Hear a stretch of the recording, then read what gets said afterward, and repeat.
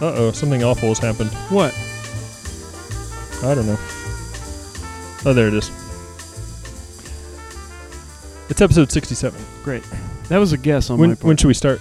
We're on, baby. What? I'm telling you. Wow, they just heard some...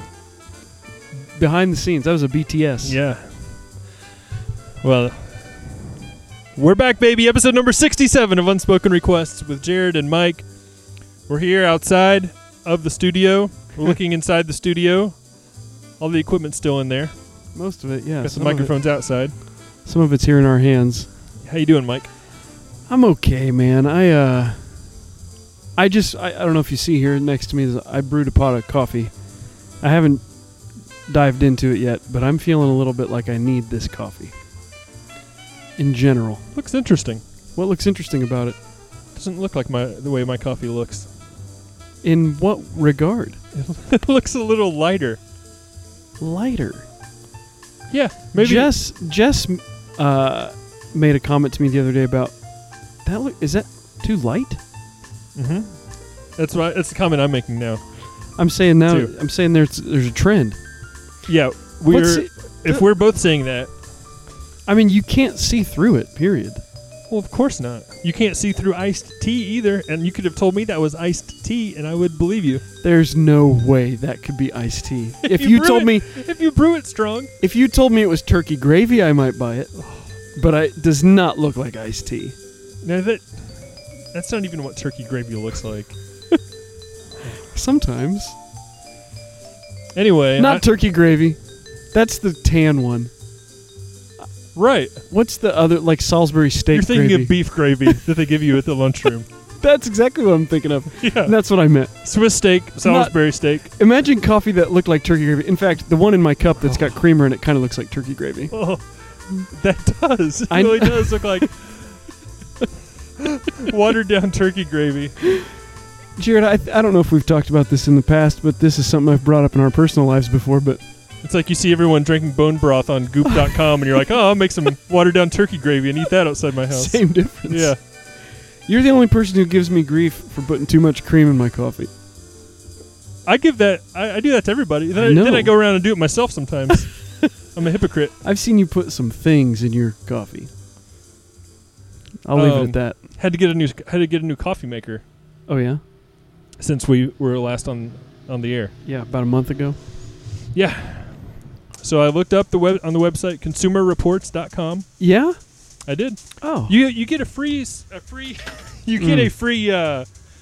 what's the whatever the paid tier is. Uh-huh. You get access to that for free through your library card. Did you know that? No, I had no idea. Next time you need to buy a car, washing machine, coffee maker. When it comes to cars, there's only a couple people I want to hear from. Bob Rohrman. J.D. Power and his associates. And that's it. Sure. I don't care what anyone else has to say. I wouldn't be surprised if Consumer Reports are the associates. Oh, could be. Yeah, let's unmask the associates. Let's dox the associates. Anyway, now that we have a working coffee maker, we finally took the time to figure out how to set it and forget it the night before. Coffee brews itself 7:15 every morning. Nice. That is nice. It's great. I do like the ritual of making the coffee.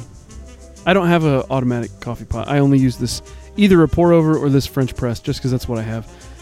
Wait, when you say French press, is it what I think? Like you're using your tongue to brew it?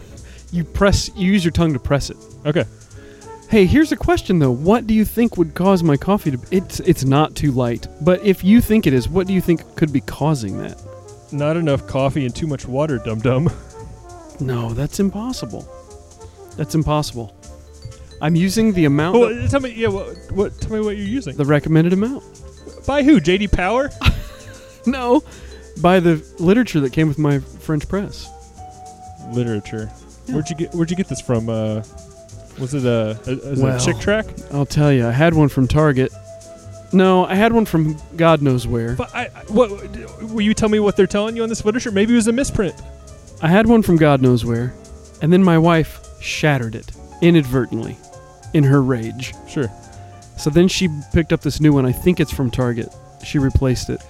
Just tell me what the ratio is of water to coffee.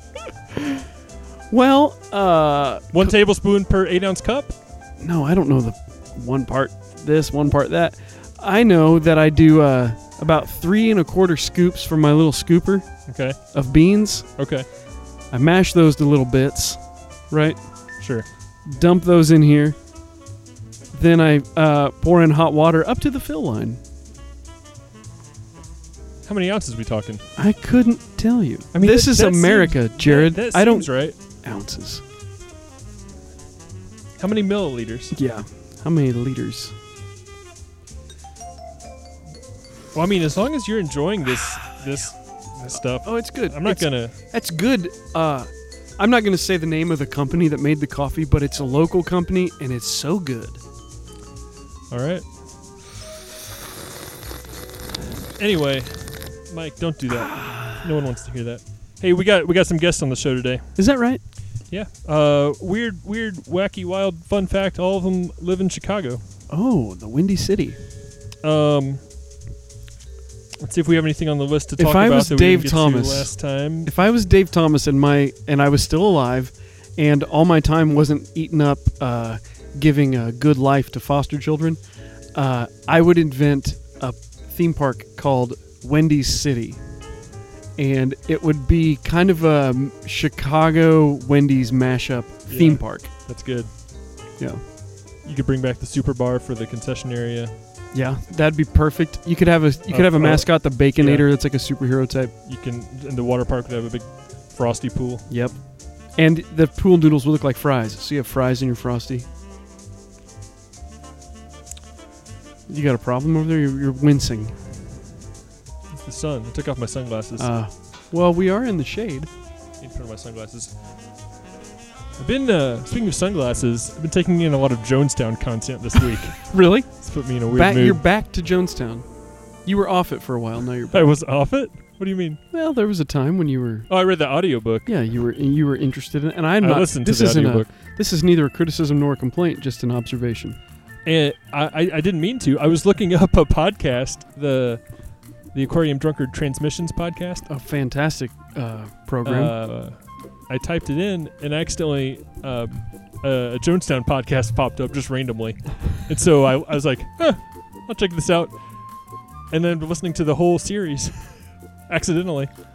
It was like kind of normal at first. Yeah. It was like a bunch of just like declassified audio recordings and stuff. It was very interesting. And then they let loose all these different conspiracy theorists on there. Oh. Just letting the theories fly. Do you need a conspiracy theory to deal with Jonestown? Isn't it enough already? It was talk about it being a deliberate MK Ultra mind control thing. I see. That they, CIA. That they were, if not perpetuating it, they were String pullers? They were, or just like, turning a blind eye to it in order to also whatever stuff was going on in South America with the border and political stuff there. Yeah. I wasn't paying too much attention, really. I was just like, whoa, weird. Sometimes I get jealous of the amount of media that you consume, that because I just can't keep up with you. And I appreciate that about you. Okay. But I always have to remember that half the time you're not paying attention. Yeah, that's true. And this is just, while I'm just doing stuff around the house or at work or in a car. Sure. Yeah. I watched Terminator 2 last night. I don't think I've ever seen a Terminator. I hadn't seen it from start to finish. Friend of the show, Glenn Myers, and I watched that movie in my garage setup last night, which you should come over and watch a movie sometime. It's a pretty... I've been meaning to. Dude, I'll tell you, I've done it 3 times now. Headphones on, in the dark, on the projector screen, like we did with Johnny, you Sure. know, but in the darkness and with headphones, and you just... It's immersive in the way that a movie theater is immersive, and it feels great. It's like a rickety movie theater All right, experience. let's do it this week. Jess and I watched 2 movies. One that you liked that I didn't like. What are we talking about? We're talking about Midsummer. Oh. I don't even know if I would say I liked it. I remember you. I Seeing guess I would like it. Would say I liked it. Yeah. I don't think I want to watch it again. Yeah. I just found it to be I thought it was. a letdown. Yeah. But maybe I went in with expectations. I don't think I did, but because I didn't know much. But we also watched Jojo Rabbit, Okay. which was a good experience. I had seen it, Jess had not, so we watched that. Have not seen it. But both times, even though Midsummer we didn't love, it was still like we were sucked in and we escaped this world for 2 hours, and it was nice. Same deal with the Terminator last night. Just felt good to be in the total darkness, late at night, big screen, headphones, comfy chair. I had some tequila. Wow. It was awesome. Sounds nice.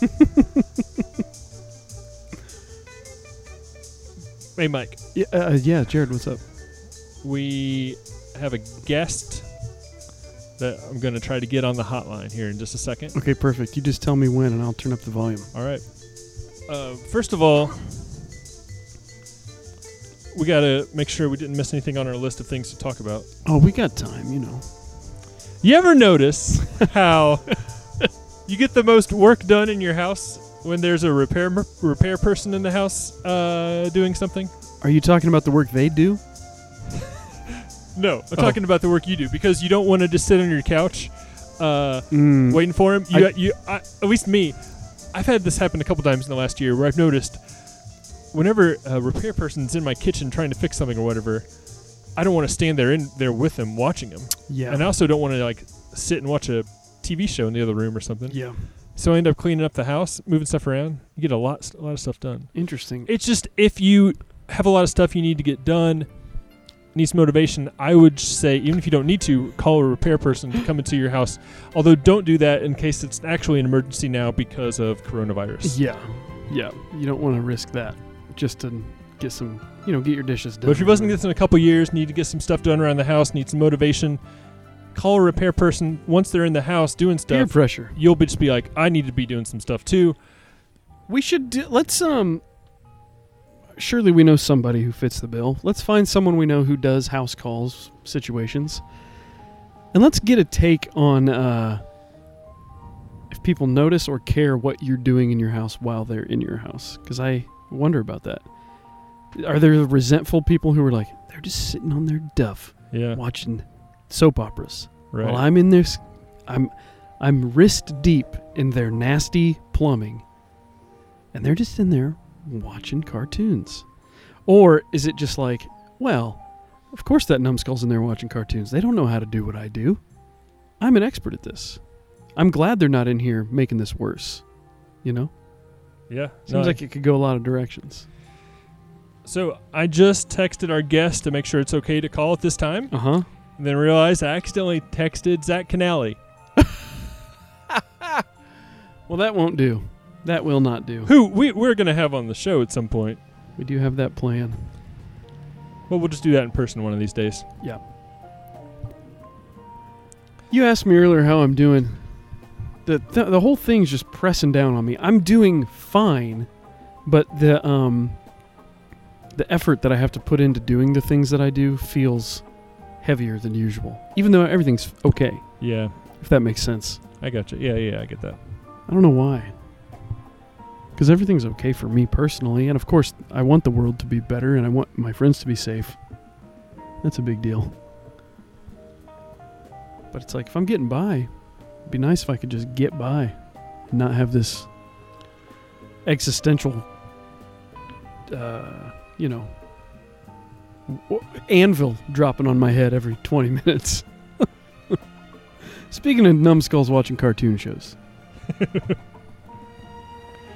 All right, speaking of... You got him?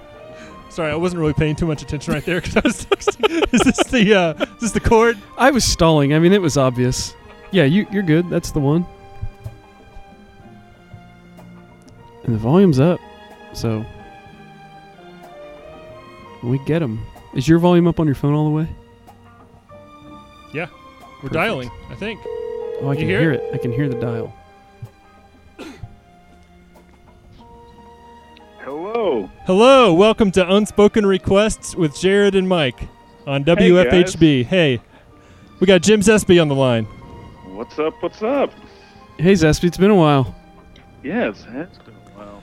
And we thought the best way to catch up would be live in public on the air. Yeah. Things aren't going so good, you guys. Oh, no. I've been drinking. Oh, no. No, I'm just kidding. Okay. But yeah, please keep it clean per FCC regulations. We Sounds good. are on a terrestrial radio station. Thanks for joining us, Jim. As some listeners may know or may not know, you live in Chicago, Illinois, correct? I do, and I live in Logan Square, Bucktown kind of area. Lived here and been here since 2005 or so. Oh, wow, yeah. Been a while. Yeah. And you are the founder and owner and genius behind Logan Arcade. Yeah, I started it, but much smarter people run and do most of the work. There's a lot of good people on my crew when we're open. Obviously, we're shut down right now, but yeah, that's my main gig. Yeah, it's probably the best arcade in the nation, right? We've been told that and won awards for that. Yeah. It's been pretty amazing. We've won the People's Choice Award the last few years in a row, and the first time we won, we weren't even on the ballot. It was a write-in. Wow. So that was nice. Yeah, we're that's kind good. we're kind of the little guy, but very beloved, it seems. So that's very nice, Yeah, it's a great place. I've only been there, I don't know, maybe 3 times, but I always loved it. Thanks. Hope to get back there again soon. So yeah, can you tell us what is you're obviously closed for now. Have all operations ceased for the moment? Are you doing any sort of nearly? Yeah. Nearly. I mean, legally we're not really supposed to be open since March, and it was actually a relief when the governor shut things down, because we had been having meetings about whether or not we should be open, given what was going on in the country, and it was a hard decision to make. You don't want to take money away from your folks that work for you. So when Pritzker came in and made the decision to shut down, it was actually a relief. Anyway, we've been doing to-go beer sales on the weekend. We put a couple of games outside, and people, we have like a brewery of the week, friends of ours, all local, where we have something special to offer, maybe a new release or something, and people play a game outside if it's not raining, and pick up some stuff to go. So that's what we've been doing for now. Yeah, that's great. I'm glad to hear that, actually. I wondered if you would try something like that, moving the games around and making it possible for people to engage a little bit. We've got a really awesome group of regulars, that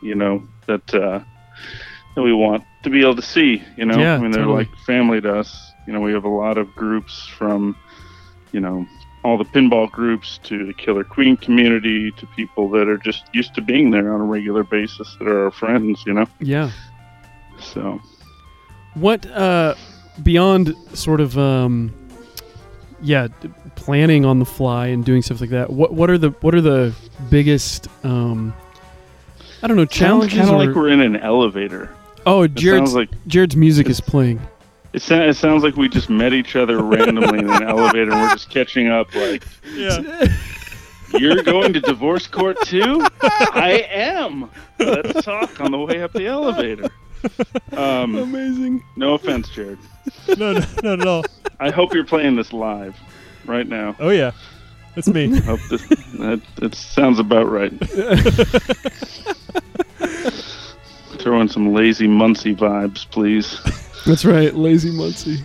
Oh, Zesby, I was listening to a bunch of Maracate and Rep Secchi records this week. Oh yeah. It kind of made me think of you a little bit, just as being a part of all that And scene. those guys are great. Yeah. You know what made me think of you a couple weeks ago, Zesby? You saw another handsome, bearded, late 40s man, and you thought, of another late 40s handsome bearded man. Yeah. The most handsome. That's probably what you were thinking. That, and I was listening to some Vaporwave on Bandcamp, and there's all this like all these things that are like AOL free CD themed like stuff, and I just remember like riding in the back of your van one time, and there being hundreds of free AOL CDs back there because you were repurposing the cases for taking them from the post office. Like going back there. I had a hookup, a guy that hook up to get those. Nice. Pretty sure that was JC's idea, if I remember right. Oh, cool. What was the idea? I wasn't in on this. It was they would ship those AOL trial things. Oh, sure. In those metal tins, and a lot of people didn't claim them, or there was just piles of them laying at the post office in the back there. And I think JC had started collecting them because JC or myself were the people that would bring the mail over there for secretly. So we were just picking them up, and I think it was originally his pile. I can't remember. Memory's a funny thing that way. Yeah, it is. It's funny how the older you get, you co-opt stuff, other people co-opt stuff. I think it's like the natural Mandela effect. Yeah, totally. Like, no, memory is very plastic. You can shape it in different ways. My friend has a great story of telling his friend a dream that he had, or hearing about his brother's dream, and then later the friend passed it off as his own dream to my friend who had already heard it. I love that. That happens. It's even more so, I think, in families where if you're close in age, something happens, or maybe it's even just from a picture and then becomes a story that you start telling, and it's like, no, man, you weren't there. Like, or where you have like a memory from when you're a child, but the only thing you have is a photo of that happening.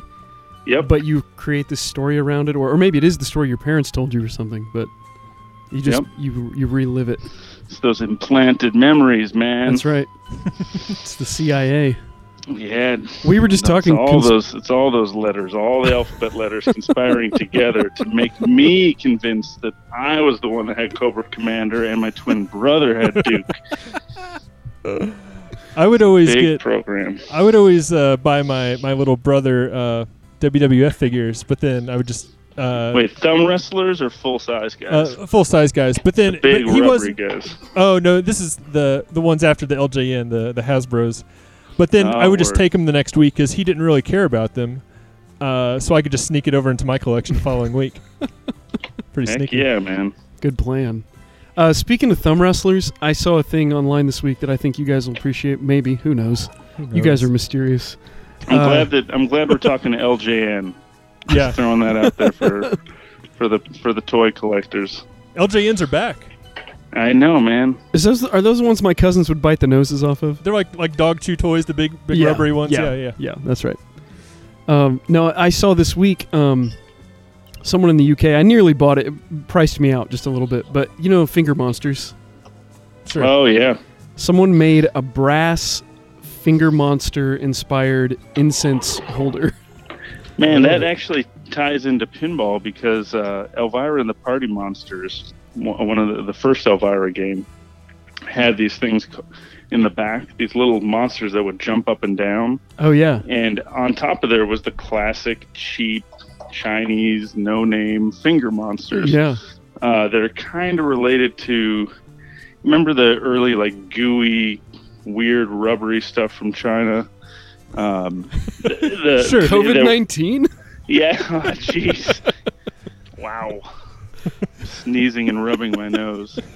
But yeah, so you can get modern stuff. They were actually called jigglers. If you look up jigglers, like if you go on eBay, you can actually collect them, or they're called oily jigglers. Like Topps carried them. It kind of crosses over from kind of collectors, like capsule collector junk toys, and kind of the weirder card scene for non-sports cars. Anyway, it's hard to find the original jigglers. I do have a stash. My Elvira is legit. Nice. But to get those original finger puppets, those alien ones, those monster ones, it's kind of tough. I was when after my son was born. He was maybe 1 or 2. I had been on tour in Austin and went to Toy Joy, and they had some, newer ones, Finger Monsters, and I probably the Archie McPhee style ones. Okay. What is the difference there? Archie McPhee is out of Seattle. Oh, okay. They do all that kind of newer, kind of novelty toy stuff. Okay. I'm sure then that's what these were. They're still cool. They're really yeah. neat. They're a little bit harder. The durometer is different of the rubber. They're not as jiggly. This is a very interesting conversation about the durometer. It really finger is. I love it. But yeah, I bought a 99A durometer. I bought a handful for my son and brought him home because I was like, I loved Finger Monsters. He's gonna love these things. And then I showed them to him, and he was just so terrified and never played with them. And I'm not even sure what happened to him now. They're in the house. Oh wait, somewhere. are you talking the finger puppet, the single finger ones, or the 4-finger weird, oily feeling kind of faces? Because there's also the face puppets. Oh, yeah. I'm talking about the little finger cap one is what I'm talking about. But I know the one you're talking about. I get what Zespi's talking about now. I didn't either at first. But yeah, those things. I forgot about those things. Yeah. There's the weird faces that you would get, and there's like 5 classic designs that go back. But the variation is the modern ones are 4 fingers, as far as I can tell. The older ones are 3 fingers. And they also the rubber gives out in the old ones, and they get oily and weird and gross and slippery. Hairs stick to them. Man, I will send you guys a picture. There is a toy from China that uses those, where it's a man with one of those as a face holding an axe, playing The Saints Go Marching In. It's a little battery-operated toy going back and forth, and it's freaky as heck. And my kiddo loved it so much as a 3-year-old, he called it The Saint, and he learned how to sing Saints Go Marching In with it. Whoa. It's so strange. Wow. I'll send you pictures. Yeah, but I've collected a bunch that'll of those. That'll be good to use as the image for this show on Instagram. Yeah, that's good. Oh, and he started adjusting his own. He's made his own saints. Oh, nice. They're pretty weird. I had forgotten. Okay, I'm glad that we made that distinction because I had actually forgotten about those guys. But those were weird. I did too. A weird little toy. Yeah, I remember the holes in the. Yeah. Somehow those in my mind. Speaking of like blurred memories and things. The faces of those little monsters, when I imagine them, I see Wooly Willy.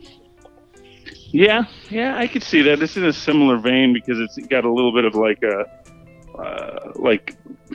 a tramp character. Yeah, or like kind of a pseudo Popeye with one squinting eye. Yep, that's and exactly a sideways mouth, totally. like the old man that used to be in the Budweiser commercials, like that. Who could eat his face? Mixed with the gross guy from those smoking is so glamorous posters they had in your elementary school. Oh man, they were from like the 70s, but they were still in my school in the 80s. But you could tell they were old. Man, like coming from a small town, that's how I got into pinball and video games. That's a segue. Yeah. Is because the games that we had in Fargo typically were older. Most of the places didn't have the newest, hottest stuff. Uh-huh.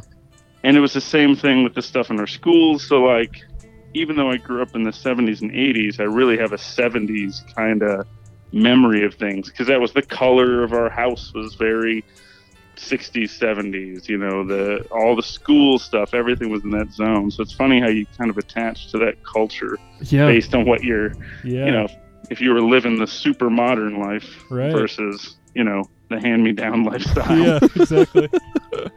Yeah, I've never really thought about that, but I think that's the same for me, too, in a lot of ways. Just being rural in the 1990s and 80s, mostly 80s stuff, that is more of like as I was gaining consciousness, that's the stuff that I imagined the world was like.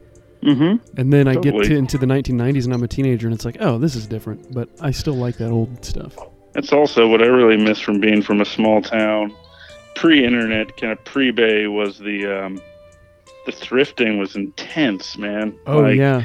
Because a lot of it was families in small towns moving into town and getting rid of junk, or multi-generational houses finally changing hands. Yeah. So it was deep, and it was, I really took it for granted. And even though we're on a very strange timeline right now, I would just get a time machine and go back, buy a storage locker, and just hoard toys and junk. Like I wouldn't warn anybody about what's coming. I would just hoard cool junk. That's my fantasies. Yeah. I was just thinking about that yesterday. Actually, there's a KB toy store in 1994, 93. They had these clearance WWF Hasbros for like 3 for $5, I think it was, and they're the ones that now they go for literally like $300 each. It's like if I had a time machine and just I'd be set. Well, not for life, but I'd be set for a while. That's the way Earthbound, that game. My first real, I went out, filled out an application, got a job when I was 15, not working for my dad or doing the paper route or grifting, selling toys to the rich kids in the neighborhood or whatever I was doing. It was working at a record store in the mall, and I would cash my check and go right down to the KB Toys and shop the clearance. And the clearance was deep. And they had bins. There was an entire bin of Earthbound. Look up what a sealed copy of Earthbound goes for nowadays. Okay. And I walked right by that bin like, that game looks dumb, whatever. I could have put myself through, I could have gone on vacation for years right now if I had a couple copies. I don't know Earthbound. Yeah, look it up. It was a sleeper, but people are into it now. Jared's Googling it presently. Google that. There was yesterday Netflix recommended to me that new documentary series that's just like the history of video gaming. I haven't checked it out yet. My son and I started watching it yesterday, and he was very into it. He's 8, and he's really interested in like console history. Really? In a way that surprises me. Yeah, he wants to know all about the old consoles, and he wants to know which one came first and how they're different, and it's really interesting to see him be interested. Man, I've got some books I can send you for that. Oh, really? So many books on that kind of stuff. I was deep into that, and you know what? He should really check out. Tell me, please. I'm my blind. kiddo is in love with our Vectrex. I don't know if you remember the Vectrex. No. Nobody had the Vectrex unless you were a silly rich kid. I don't think it even made it to North Dakota that I know of. But it's a vector monitor, a smaller vector monitor, not a 19-inch, in a case that takes cartridges, and then you put overlays over it. Oh, okay. It's amazing. There's multi-carts you can get for it. There's home brews. But I just set up one for my kiddo, and they just took to it. I mean, I saw them actually carry it to their room and like sit on the floor and play it by themselves, like they were hiding in the room playing. Vectrex is the best. I really love it. I will look into that because he's really into video gaming lately. Man, well, get him on the phone with me. I'm a pretty deep collector on that stuff, like I was back in the day.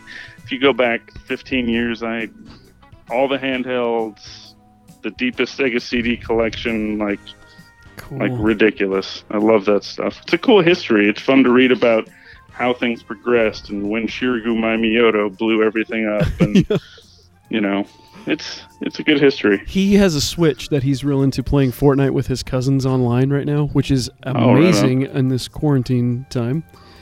Sure. But so they can interact while they can and it's family, and that's cool. And they can talk to each other. So he's with his cousins who are his age, and it's kind of a godsend, frankly. But he wasn't aware of the Game Boy, and I got to tell him about and show him photos of the Game Boy this week, and it blew him away. It was great. That's actually what my kiddo was playing. He's allowed 15 minutes, once a day, maybe every other day, depending on where we're at, of gaming and of screen time, quote unquote. And it was all original Game Boy this weekend. And I've modded my Game Boys so that they have an EL panel behind them, so you can play them in the dark, or you can just play with you can just play with a Game Boy Color. But he was literally just playing all the old games for 15 minutes, getting his mind blown. Cool. Yeah, that's fun. What'd you find out, Jared? I'm not very good with computers here. Oh my gosh. Oh, wait, you're talking about which version of Earthbound? For which console are we talking about? It was Super Nintendo. Okay. I'm not even finding any. They go for so much. All I'm finding are the it's customized. It's that rare that Jared can't even Google it. All I'm finding are customized empty boxes that people are making and selling for $40. Yeah, because no one has sealed ones. Yeah. Let me look it up. I'm very You're good with good with the net. I am. I actually described that to somebody the other day. I was like, I'm very good at finding things on the internet. Like really? I still use Alta Vista, and then I use Ask Jeeves. Like, Were you ever a Cha-Cha representative? I was not. Remember Cha-Cha? I was, yeah. I did have a friend that worked for Ask Jeeves because they hire a lot of linguists and they hire a lot of psychologists. Earthbound was a role-playing game developed by Ape Incorporated, 1994. Shigesato Ioti was the main designer. Yeah, you're looking at copies for $400 here and there. Lordy. Yeah. And that's unboxed, like not in great shape, just the cartridge. And I walked by a pile of them on clearance for whatever. It was literally a bin, and everyone laughed at the game like, it's terrible, it's no good. But now people love it. It's an RPG. It's actually a deeper game. I think it's that it just didn't click with people at the time. I don't know if it was ahead of the curve or what, but yeah. Yeah, a couple of my coworkers claim that as their favorite game of all time. Really? Oh, really? Yeah. Really? I'm such a dummy. Hindsight is such a thing. You combine that with a little bit of Catholic guilt, and I'm like, oh, I'm so dumb. Why didn't I know? I should have known this thing I couldn't have known. Yeah. Hey, what are some of your favorite games, Zespy? That's a tough one. Video game, pinball, like board game. Yeah, it's a pretty broad question. Let's go with pinball. Pinball, man, I am not the best player, but I've never really put the time in to really getting deep into rules and stacking modes and all that. So for me, my favorite era of games would be the Williams System 11 era. So that would be, starting right around and after Pinbot and going up to like Funhouse. And that's where you get Elvira. You get some of the best, I think, some of the best kind of entry-level pinball. It's a great system, and it's great games, great releases. So Pinbot would be probably my favorite in general. It's just easy to understand, hard to master. You're not doing crazy multiple modes and stacking things. It's not as strategic as modern games are. Modern games are like the board game world. I mean, you need to really, it's not just about controlling the ball and making certain shots in a certain order. It's much deeper than that. So Pinbot would probably be my favorite for pinball. The pinball games I'm drawn to tend to be like more meditative ones. I really like to play pinball, but I'm not a connoisseur in any way. But I like ones that are like, there's enough of a challenge that you kind of have to engage with it, but it's not beating you over the head and you have to give it a quarter every 2 minutes. Yeah. Pinball's maybe a little bit more brutal for that, but for a game in that vibe, I really like Strange World or Centigrade 37. Both are Ed Krinsky, Gordon Morrison designed games.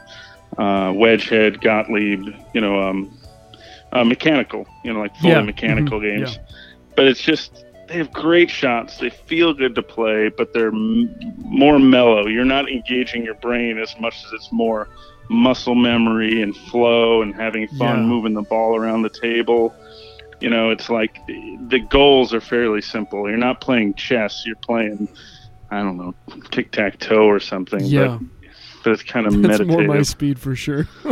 Tic-tac-toe totally. versus chess. Zespy, have you heard of I forget the name. I'm totally blanking on the name. But outside St. Louis, there's some pinball guys. Do you know these dudes? I don't know which. I know. I have friends in St. Louis. That's where you have like Whitney's out there with Broken Token and the Broken Token podcast, and then there's Ants at Zanzibar. It's a great bar. A little bit. It's more on the venue and food, but he's also a serious collector. Ah, cool. In Louisville. In Louisville. Yeah. Oh yeah, Yeah, right. yeah, Yeah, we've been there. I've played there a few times. Yeah. Oh, did you say St. Louis? I said St. Louis. Yeah. Oh, excuse me. Um, No, I don't know if I know. I can't remember what the name of this place is, but these guys, and it's like 20 minutes outside St. Louis. We went to the City Museum, and then on a friend's recommendation, drove out to check out this pinball No. collection, Yeah. basically. And it was, it's like 3 garages, just packed with pinball, and it's like $5 for an hour or $20 play all day kind of thing. No, I haven't gone there. I'll look it up and send you the info because I think you'd be Yeah, please interested do. to know these guys. They seem like cool dudes. And it's in a small town, like it's near St. Louis, but it's in this tiny little, like basically rural cornfield community, and it was really cool. Cool. Zespi, for folks who haven't been to Logan Arcade, can you kind of describe how many machines you have? Like maybe how many pinball machines, how many other video Sure. game consoles you guys have running these days? Well, our tagline is always we have the most and the best maintained collection of games in Chicago, and that's true. Mm-hmm. There are other arcades. They're just focused a little differently. Outside of Chicago, in a different town, is the biggest collection in the world, but that's a whole different deal. And unless you go at the right time, it's kind of hard to get there. Galloping Ghost, amazing place, amazing collection. The guy Doc that runs it's awesome. But we focus more on rotating games constantly. So we have, at any given time, nearly 100 games on the floor. And we always are cycling. So, the games that get played and that don't break down too deeply stay up. Mm-hmm. And then we rotate in tons of stuff because I have a lot of back stock. I mean, we have more in storage than we have on the floor. So, Oh, wow. so that's a lot of what we do. And also we have these communities around stuff. So we have the Bells and Chimes chapter for Chicago is there. It's an all women's pinball league. We've got our local leagues. We have the Pinball Chicago stuff. We have the Killer Queen League that's there. We also were the first arcade in the country to have Killer Queen. We had the first test game that was ever built before they blew up and went into production. So we try to stay on top of that kind of stuff and have interesting things. So full bar, beer and spirits, and but we consider ourselves an arcade with a bar as opposed to a bar with arcade games, if that makes sense. Yeah, totally. Yeah. Two things I'll say as a fan and friend is that when I come into Logan Arcade, I appreciate that it is it doesn't feel like you're trying to do a retro thing. It feels like you're stepping into this right now. And yeah, these are like classic games, but because I think probably because of your rotation and maintaining everything so well, it always feels like I'm in here right now. It's not a time machine I'm in, or like Sure. or like a weak attempt at an old mall arcade. It's like this is a cool place right now. Well, it's not, the games to me aren't window dressing. There's Yeah. things to engage with. Totally. You could be a Cracker Barrel of arcades if you Right. wanted. You know Yeah. what I mean? You could Yeah. put a bunch of junk on the wall to make it look cool, but people wouldn't interact with it. And some arcades are like that, where, they get their 30 games and that's it. Yeah. They've got the classics and that's it. Where we've got very great relationships with all the new manufacturers. So anytime a new pinball machine comes out, like we have the exclusive with Stern for all of their Chicagoland release parties. We usually get the games first. We always get them first for Chicago, but in general, we get a lot of games before other people get them. And we do the parties with the designers. So we have the newest stuff and, a lot of weirdo. We have an original Pong machine that we pull out once in a while. Cool. Discs of Tron, sit-down cockpit Star Wars. So we try, a little bit of everything. Although the rarest stuff, nobody wants to play. Like Beastie Feasty, it's one of my favorites. It's silly rare. Never heard of that No, one. people aren't. Look it up. It's amazing. It's Yeah. it looks like you're a rag jumping around, squishing animals in a warehouse, eating fruit. That's how I It's feel a really every day. interesting. Yeah, that's their life right now. I'm just a rag walking around mopping up these animals. It's actually a cool history because that game is a hack or a ROM swap. There was back in the day, some of the cooler games or inventive games were where, hey, everybody's got a Pac-Man. There's too many Pac-Man machines. I want to put a game out. I can't develop my own board. I can't make my own factory. So you would hack a ROM set or a board like Pac-Man, and that's where you get Beastie Feasty, Glob, Super Glob. They're hacks or ROM replacements using that hardware and the cabinet and the controls. So it's you get some interesting stuff because they're working within someone else's architecture and limitations. That's actually technically what Ms. Pac-Man is. Ms. Pac-Man. It was originally a bootleg. It was a hack. Yeah, the episode of that documentary that I watched with my son yesterday was all about those guys and doing that. That's a cool history. It's very interesting.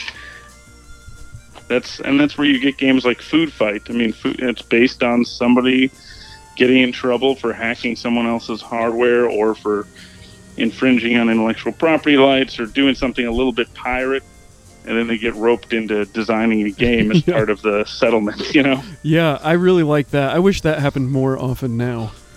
Right? You get in trouble and your penance is that you have to go to work for the thing you wanted to do anyway. That's what the NSA does. You know, the NSA is like, hey, you're a terrible hacker. You're in trouble. Also, we're hiring right now because you're the best hacker. You know, there's get-togethers. Friends of mine that are really good at that. They get together in hotel rooms under pseudonyms with the highest up people in the government to talk about really esoteric computing stuff because that's the only people that know it. Yeah, and it's not necessarily adversarial. It's like, hey man, you play for the Cubs, I play for the White Sox, but check out this glove I got, dude. Or what?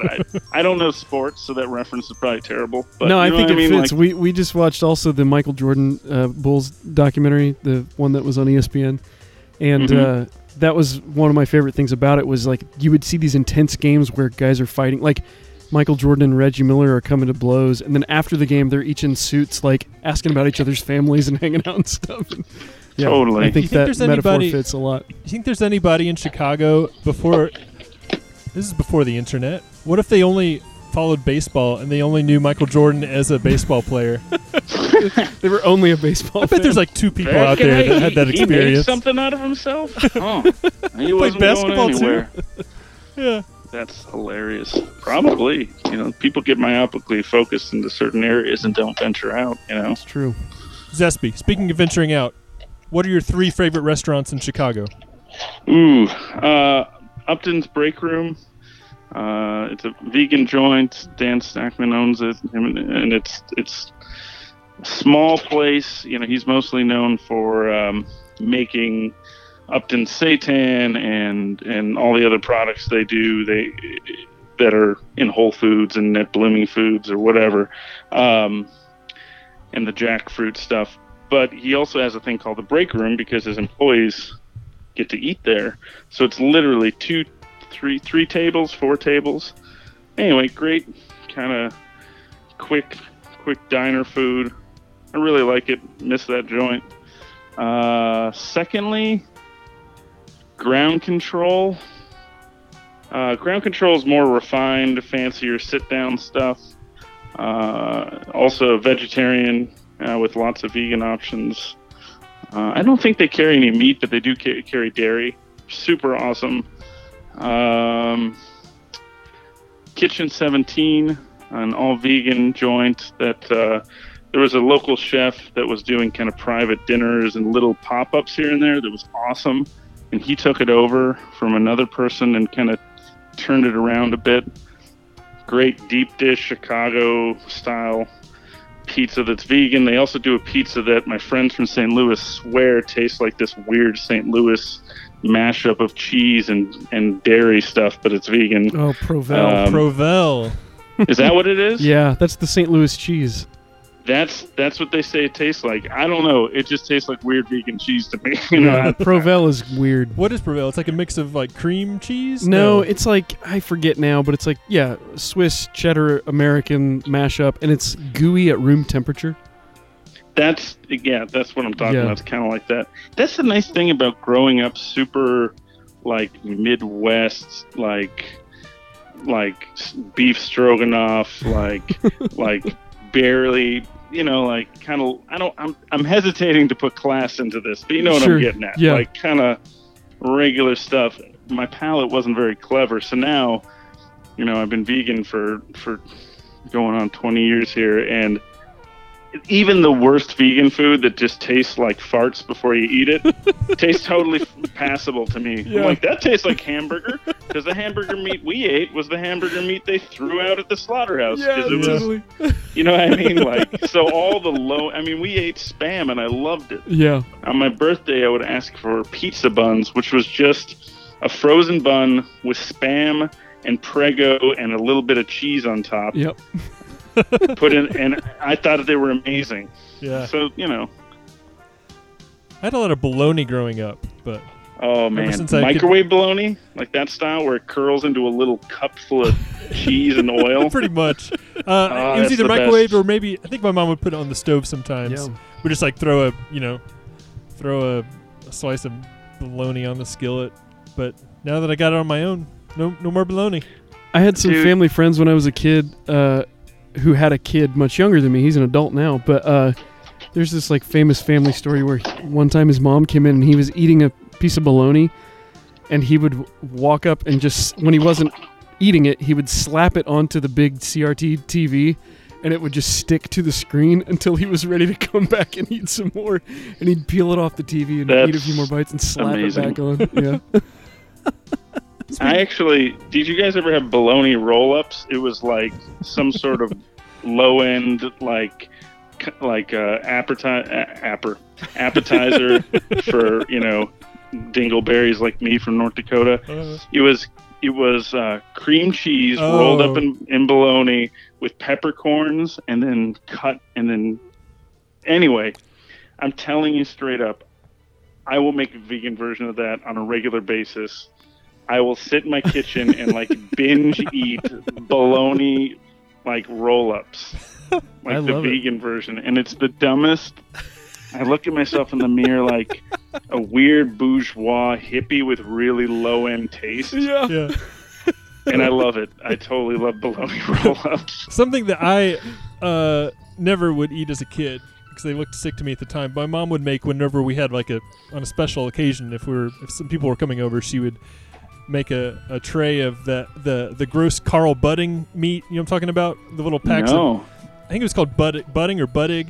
It was these little plastic pouches of like meat that were in the like the hot dog section, but it was like little Okay. meat pouches, and she I would don't know take these things. they're like paper thin, like beef or pork or chicken or whatever, but just like paper thin ham maybe.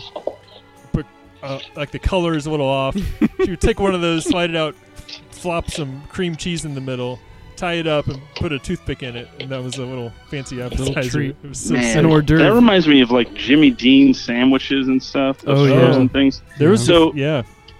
Dude, growing up, I remember having one of those at like a special event or staying with the cousins or something and getting my mind blown. I just wanted to keep going in the freezer and eat those things. Yeah. And until I got much, much older, I thought that was some fancy thing, because I remember asking my parents, like, can't we get more Jimmy Dean? And they're like, we can't afford that. And I was like, whoa, I was living the high life eating these What's the frozen, name like, brand? He's a celebrity. Come on. It's so funny Yeah, we're talking I about didn't this know. right now, because I was making lunch for myself this week, and I was, everyone else was either taking a nap or in the other room, whatever. So I was kind of alone making lunch, and I actually had the thought, like, it's funny that I grew up in such a way that I can remember the first time that I had mayonnaise and the first time that I had a salad that I liked. total. Dude, I remember my parents being like, it was after dinner, and my mom's like, well, we got a special treat tonight. It's the new thing. And we're like, ooh, what is it? And she brought out a plate with one sliced kiwi on it. And we all looked at it like, what is this? Yeah. Some green fruit with black specks in it? And I remember we all bit into it and we're like, why is it it's got like beads in it. Why is it crunchy? I don't know. Like, I remember the first time I had an avocado. Yeah. Like, just being like, what? And not knowing how to do it and trying to peel it. Like, trying to open it up and peel it, making this horrible mess. Just bite right into it and get the seed. Yeah. Not understanding how to get the pit out. Yeah, man. Dude, the learning curve from growing up poor to good food is very interesting. I think it's good because it sets your expectations so low that you can make, really, like, I literally can eat the same thing, and if it doesn't taste right, I just put either more salt or hot sauce on it, and I'm like, I'm done. Yep, fine. Now it burns a little bit, so I did it. I'm a genius. Went to Uncle Toto's yesterday. That's a good new restaurant that's popped up in Bloomington since you left Zespi. Oh, what's that all about? It's called Uncle Toto's Cafe. No, Toto's Uncle's Cafe. Which one is it? Toto's Uncle's. Toto's Uncle's Cafe. It's this weird place in the middle of like an apartment complex for mostly international students from what I normally... And if I am not mistaken, I believe it started off as a post office. Oh, okay. They have like good bibimbap and curry and rice bowls and kimchi and stuff like that. They got like the stone bowl with the crispy rice at the bottom, that style, or more of like the bibimbap style? Like, that's what Jess has gotten there. I found that I had the ramen myself, and it was very good. Oh man, that sounds good about now. I had it to go yesterday. They wouldn't let me take the fancy bowl with me. Like, I'll bring it back. I promise. You have to leave collateral behind the stone bowl. Zespi, it's been great talking to you. Thanks for talking to us today. Yeah, man. I appreciate you guys calling. It's nice to catch up a little bit. How can our listeners, both of them, find you on the internet?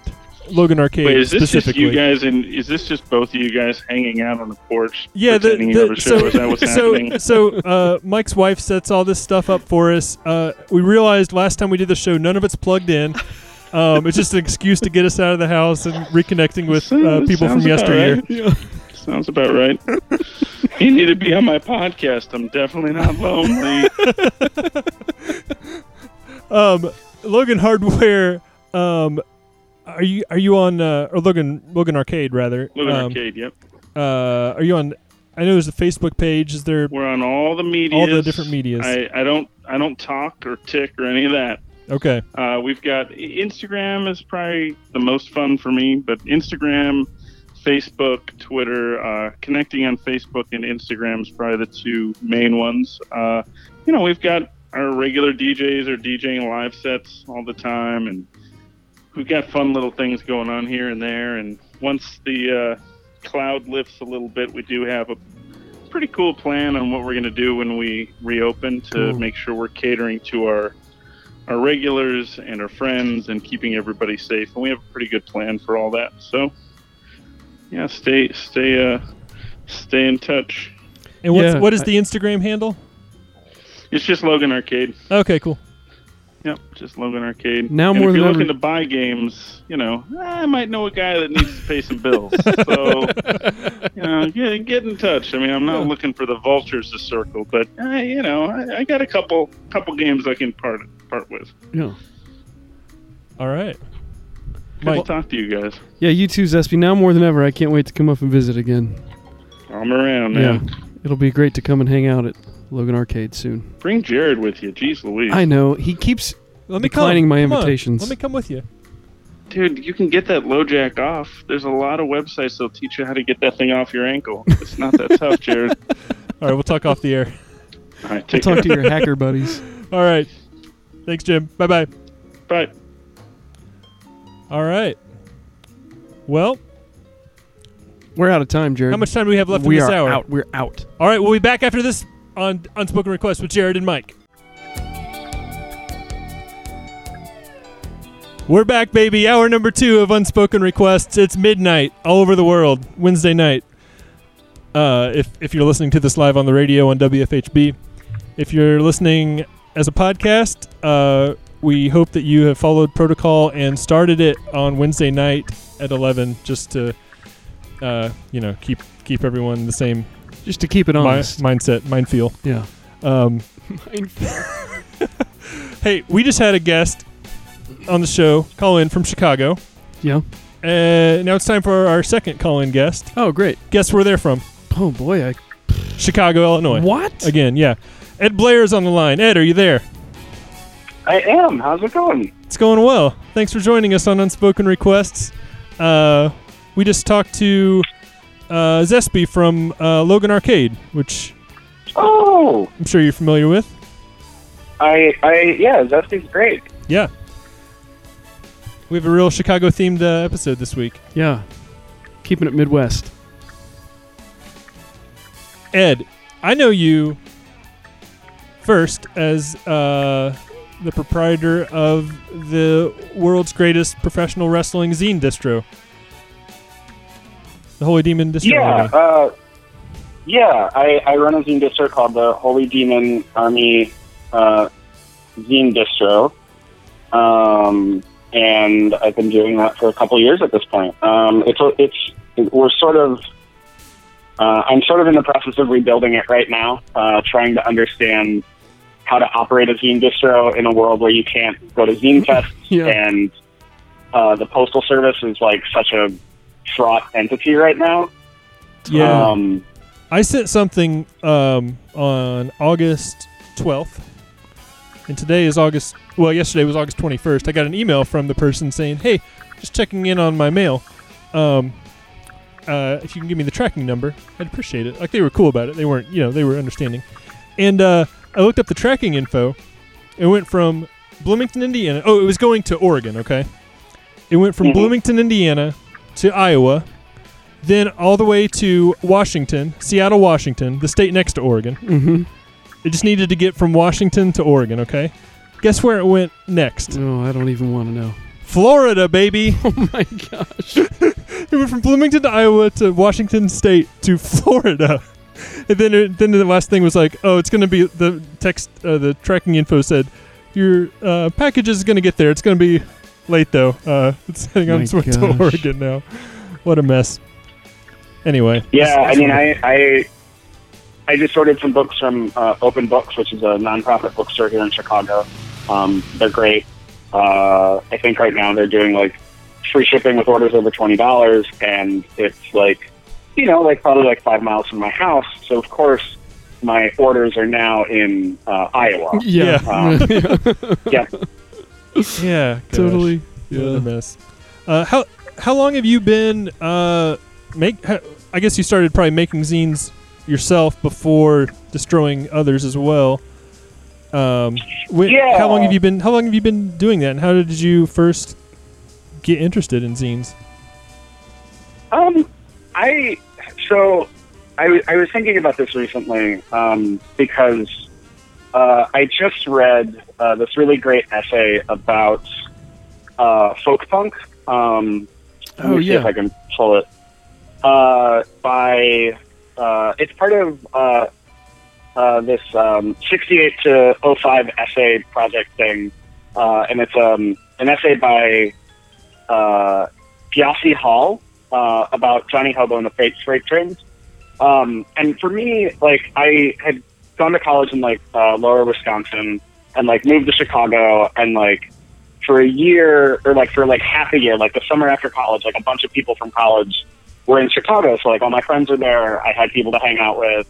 I like had a crappy minimum wage job, and then after that summer, like everyone sort of dispersed. Like a bunch of friends moved to China, other people moved to the East Coast, and so I was sort of like on my own for the first time as an adult. And so like I was going to house shows and like sort of meeting people, like going to like Paul Baraboo shows in the western suburbs and things like that, and like a friend of a friend was making a zine, and I was like, oh, that's a thing I could do, and maybe like that would be a way to make friends. And it didn't work out. It like I handed them out at a show, and like no one ever followed up with me, and then I just never really did anything with it again. And then a couple years later, I had like moved away from Chicago, moved back to Chicago, and was like getting really into like black metal at that point. And like it was right when like people were really starting to pay attention to black metal from the United States, like Liturgy and Death Heaven and Wolves in the Throne Room were all started to become things, and like I remember reading like coverage of it and being really frustrated with it because it felt really dismissive. Oh, sure. You know, like like finally like people in metal have like read an art book or something, and it was just sort of like, man, like I don't know, like fuck your ivory tower. And so sorry. Oh, that's fine. And we, my friend Patrick and I ended up starting a zine called Black Metal: The Americas about like 6 years ago, and we did that for like a number of years. And then from there, I like sort of got burnt out on that, and then started writing zines about wrestling and like making friends with a lot of different zinesters, like Robert Newsom, who does the Atomic Elbow, or you know, just like a bunch of people across the country, and like doing zine fests and stuff like that. And so, yeah.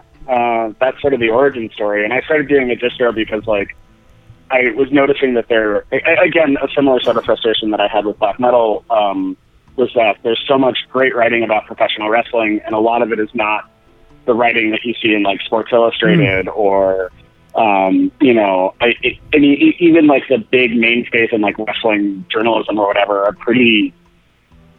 They're not very thoughtful writers. Like, they approach it in a very specific business way, and that's not really that interesting to me. And it's not, I don't think, a great way to cover something that has so much variety in it. Yeah. And so I wanted to try and create a place where, like, all of these different great themes I was seeing would be in the same place. So, like not everyone can travel to different zine fests. Not everyone, you know, is the best at promotion. Like, I'm not the best at promotion, to be honest, but I think that, like, having your work in a distro is a really great way for the word to get out about it, and, like, for people who might be familiar with one thing to end up finding, like, 8 other things that they realize that they are into, you know? Yeah, and just having someone like, you know, like you, who they trust to kind of curate it and be like, you know, to vouch for it and say, hey, this is worthwhile. So... yeah, that's a cool thing. Yeah, and that's like a big part of it too. I think like wrestling and black metal both are subcultures that have a lot of really upsetting portions to them, you know? And like throughout making zines, throughout running the sister, I've tried really hard to like not promote stuff that I wouldn't like stand behind, you know? So it's like, you know, like we never wrote about any bands that were Nazis. And, you know, like the same thing still goes now. Like, unfortunately, like there's a bunch of far right wrestlers, and we try really hard not to cover anything that deals with them. So. Yeah. And if you do cover it, it's like pointing it out, because a lot of people might not realize that some people have Nazi ties, and they probably need to be informed. For sure. Ed, can I ask you this? As a distro, yes.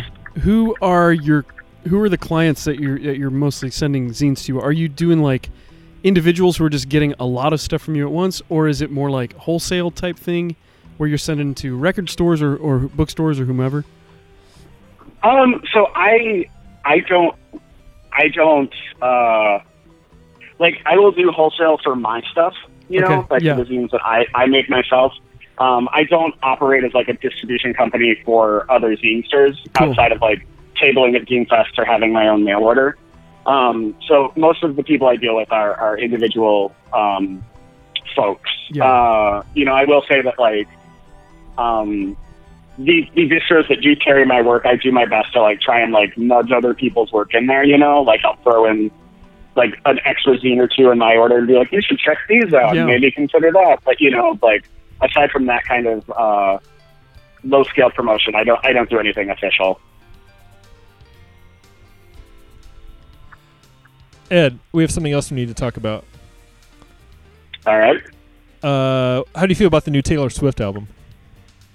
Boy, so I also have written a zine about Taylor Swift, which I put out a couple of years ago because she was a person that I'd been like tangentially aware of, and then like I saw the music video for the Blank Space music video, and was just transfixed. Like, I think that that's like a really incredible bit of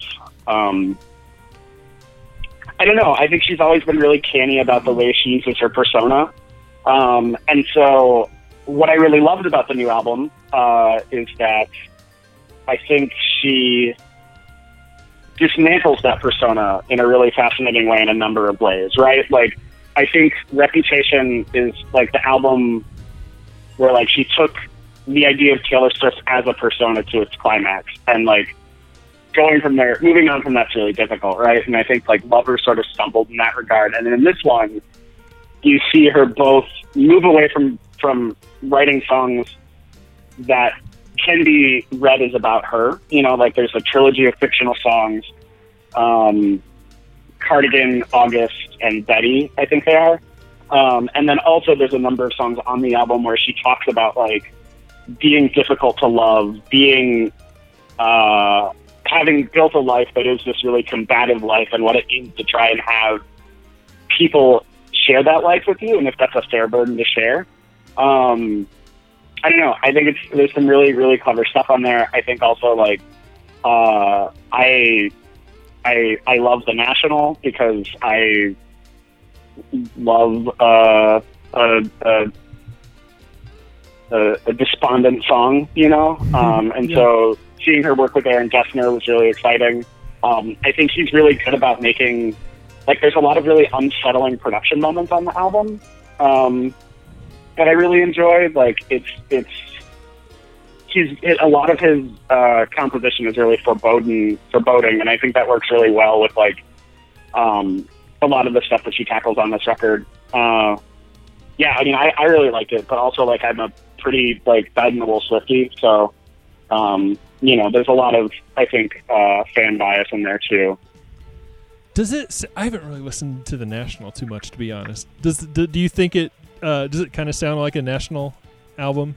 And are there things you pick up on, like musically? Yeah, I mean, like I listened to like Cardigan sounds really similar to like the National song that they did for Portal 2, which is a weird callback maybe, but like, yeah, like I think it's. I mean, that's the interesting thing too, right? Is it's also like he's writing for a much more pop-focused songwriter than he is when he's working with the National. So it's interesting to sort of see like the midway point between like the two artists. You know, like I don't think it's like a huge reinvention for Swift necessarily. Like, you know, she came from country. She came from like a more tiny country background, but like that's not too far afield from folk music. You know, like this isn't. You know, it's not a wild tonal shift, but again, I think like emotionally, I think it's probably her most mature thing that she's done. Yeah, I don't know. I think in that way also it is a little reminiscent of the National, which I think is obsessed with like the idea of maturity or middle-agedness, you know? Sure. Mike, did you know there? Sorry, what? What did y'all think? Mike's only heard one song from it, right? Is that right? Yeah, a friend of mine sent me one of the songs from the new Taylor Swift record and said, "Hey, this sounds like one of your songs." Oh, which song was it? I'd have to look. I can't recall off the top of my head. Mirror Ball. Oh. Yeah. Yeah, I could see that or hear that. And so I listened to that one, and it was nice. But that's all I've heard. And Mirror Ball's good. That's one of the songs I like the most. Oh, good. And otherwise, between us, you know, you're the Swift fan. I don't know much about her albums. I know, you know, there's this pop culture awareness that I have of her, but otherwise, it's all vicarious through my buddies. I think my favorite song on the album is probably August. August. What do you think about that, Ed? August is the one. Sorry, my brain is a little. I've noticed that like my quarantine brain has been like not the world's greatest at like retaining names all the time. I don't think you're alone in that. I wouldn't have known the title of this song until I looked at it just now. I would have just known like some of the phrases from it. Is it exactly, coming? Is exactly. The music? Ed, can you hear the music in the background there? I can turn it up. 1 sec. Can you hear that, Ed? I can hear. Yeah, this one's August. Yes. Yeah. Gotcha. Yeah. I think, yeah, I like August. I really like the, like I mentioned, I think I really like when she does more consciously fictional stuff. Uh-huh. You know, I think it's really, I don't know. I think, I imagine it's got to be really exhausting to have someone read into every one of your songs as if they're like codes or riddles, you know? And so, like, I think, you know, like using fiction to address themes in your own work, in your own life is like a thing that everyone has always done forever. And like having, I'm excited to see what she does with that opportunity, you know, instead of always working with an exaggerated aspect of her own life. And I think, like, yeah, there's some really beautiful parts in this. Like, I think she articulates that sort of, like, summer's ending romance really, really well, you know? I really like the guitar part in this where it's like, bow, no, no. Turn it up, Mike. Okay. Is it? Wait, which part?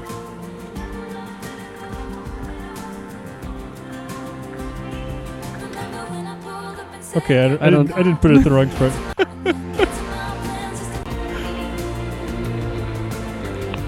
I don't know. Yeah. I don't know what part I'm thinking of it specifically, but anyway, I really like this song a lot. I'll have to check it out. It's There's a few I think there's on each of the Taylor Swift albums there's a few songs that I don't really do anything for me, but you know. Also, I'm a 38-year-old man, you know. Yeah. It's not for me. That's right. Not necessarily. Yeah. Not necessarily. But I think there are a lot of really great songs on this album. That's my take. Yeah, I think there's, I don't know, there's just like, one of the things I also really love is that, like, this is like a very measured album, right? Like, it's got a very autumnal feel, but there's still, like,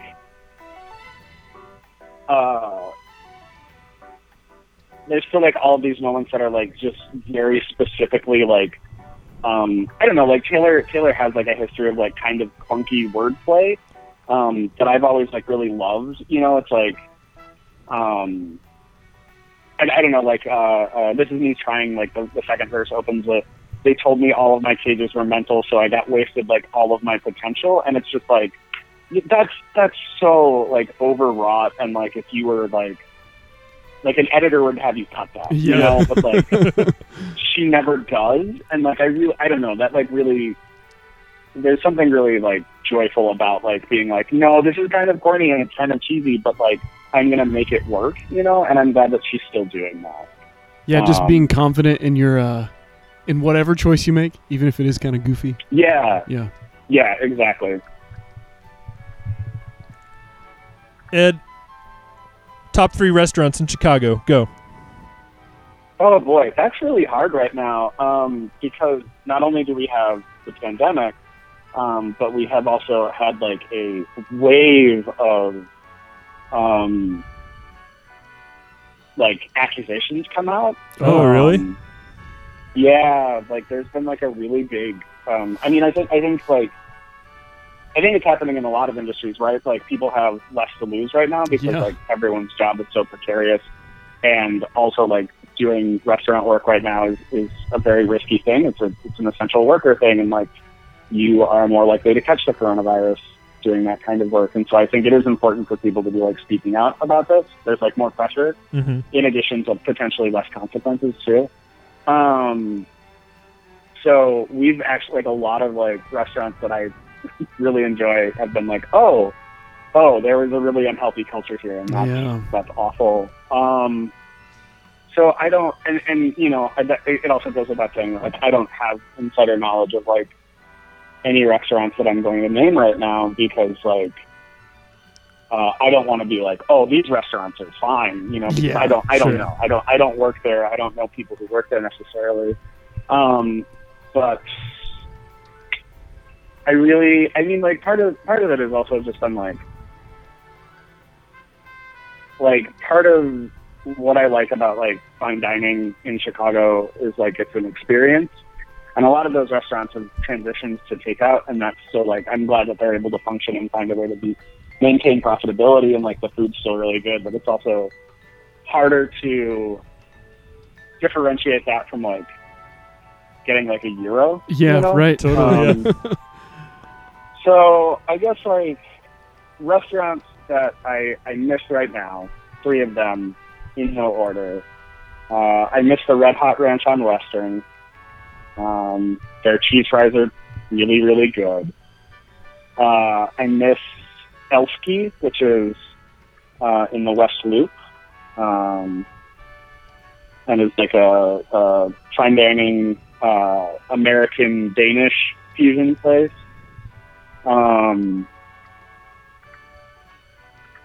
Oh, and I miss.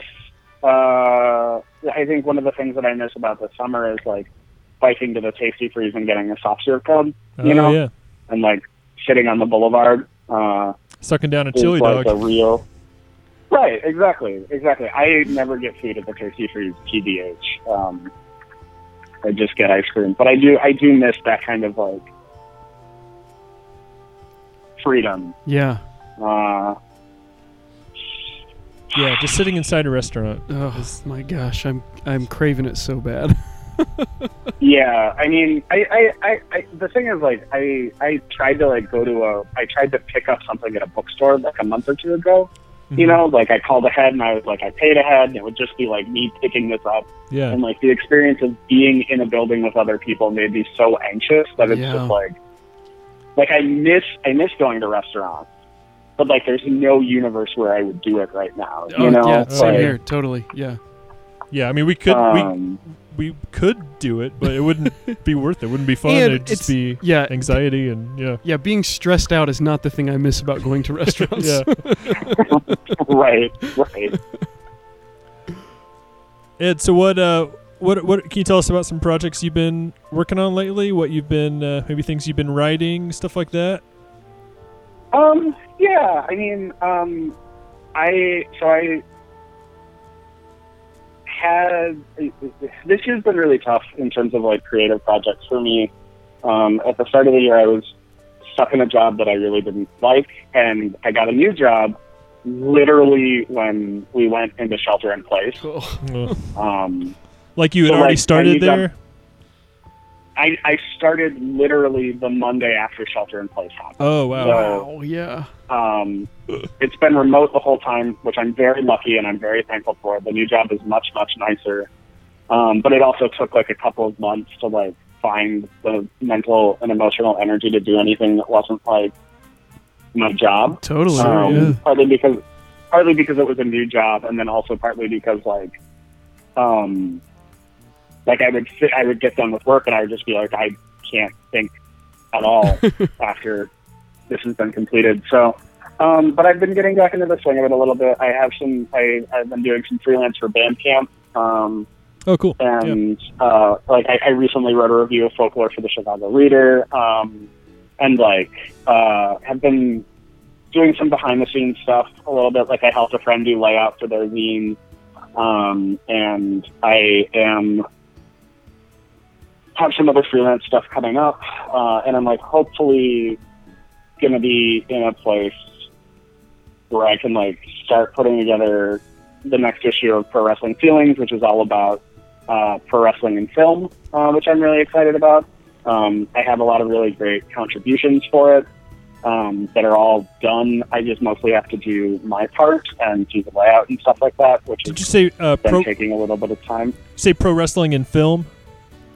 Yes. Film. Okay, let's make sure I heard you right. Cool. Well, that's exciting. Yep. Yeah. Like Willow McKay, who does a lot of film criticism, wrote about Gaia Girls, the documentary from about like the training school that the Japanese women's wrestling promotion Gaia ran, the British documentary, I think. I mean, I know it's a British documentary, but I can't remember who put it out. And then like I'm trying to remember the other stuff. Like I got all these contributions back in October, and have been just sort of was wallowing, I guess, pretty much. Yeah. In terms of like making my own stuff and like having the motivation to do my own work. So hopefully that'll come out before the end of the year. And then, like, Jared knows this, but I was doing a newsletter about action movies, which I did an issue of, and then immediately did not follow up on. I'm going to try and get back into that. I've been really enjoying like watching movies a lot lately, and so hopefully I'm able to find something to say about that. I was telling Jared, Ed, before we got going, that I just saw Terminator 2 from start to finish last night for the first time. Wow. Is that the one where the machines rise? No. Oh. I loved it. I thought it was great. Yeah, I one of the things that I've been really enjoying about quarantine is like getting irrationally annoyed at people on the internet. Sure. You know, because like what else do you do? Yeah. And there's like a meme going around that's like, you got to pick one of these Schwarzenegger movies to get rid of, and it's Terminator 2, or Terminator 2, Total Recall, and Predator. And a lot of people were saying Terminator, and I just like, it's one of those things where like, this is meaningless. Like, it does not matter what people, which Schwarzenegger film people like more, you know, like it does not matter. But my brain was like, no, this is an ideological difference that cannot stand. Terminator is a perfect movie. The answer out of those four is Terminator 2. I just think that that's like Terminator, Total Recall, and Predator are all such. There's like a crystallized purpose there, and I feel like Terminator 2 just might be the most bloated out of all of them. Yeah, it kind of panders a little bit. Yeah, I mean, it's also just like, you know, you're picking between four very enjoyable movies, which is a fool's game. But also, like, what else is there to do? Like, I can't entirely hold in my head our rapider descent into fascism all the time. But I can still like channel those feelings of uncertainty and anger at people on the internet who have picked the wrong Schwarzenegger movie. Totally. Ed, have you seen The Straight Story? I don't think I have. You got to watch The Straight Story. It's so good. What is The Straight Story? I'll tell you this: it is not an action movie. It's no. I bring it up because it's also a movie, but a lot of people haven't seen it, and it's one of my favorite movies.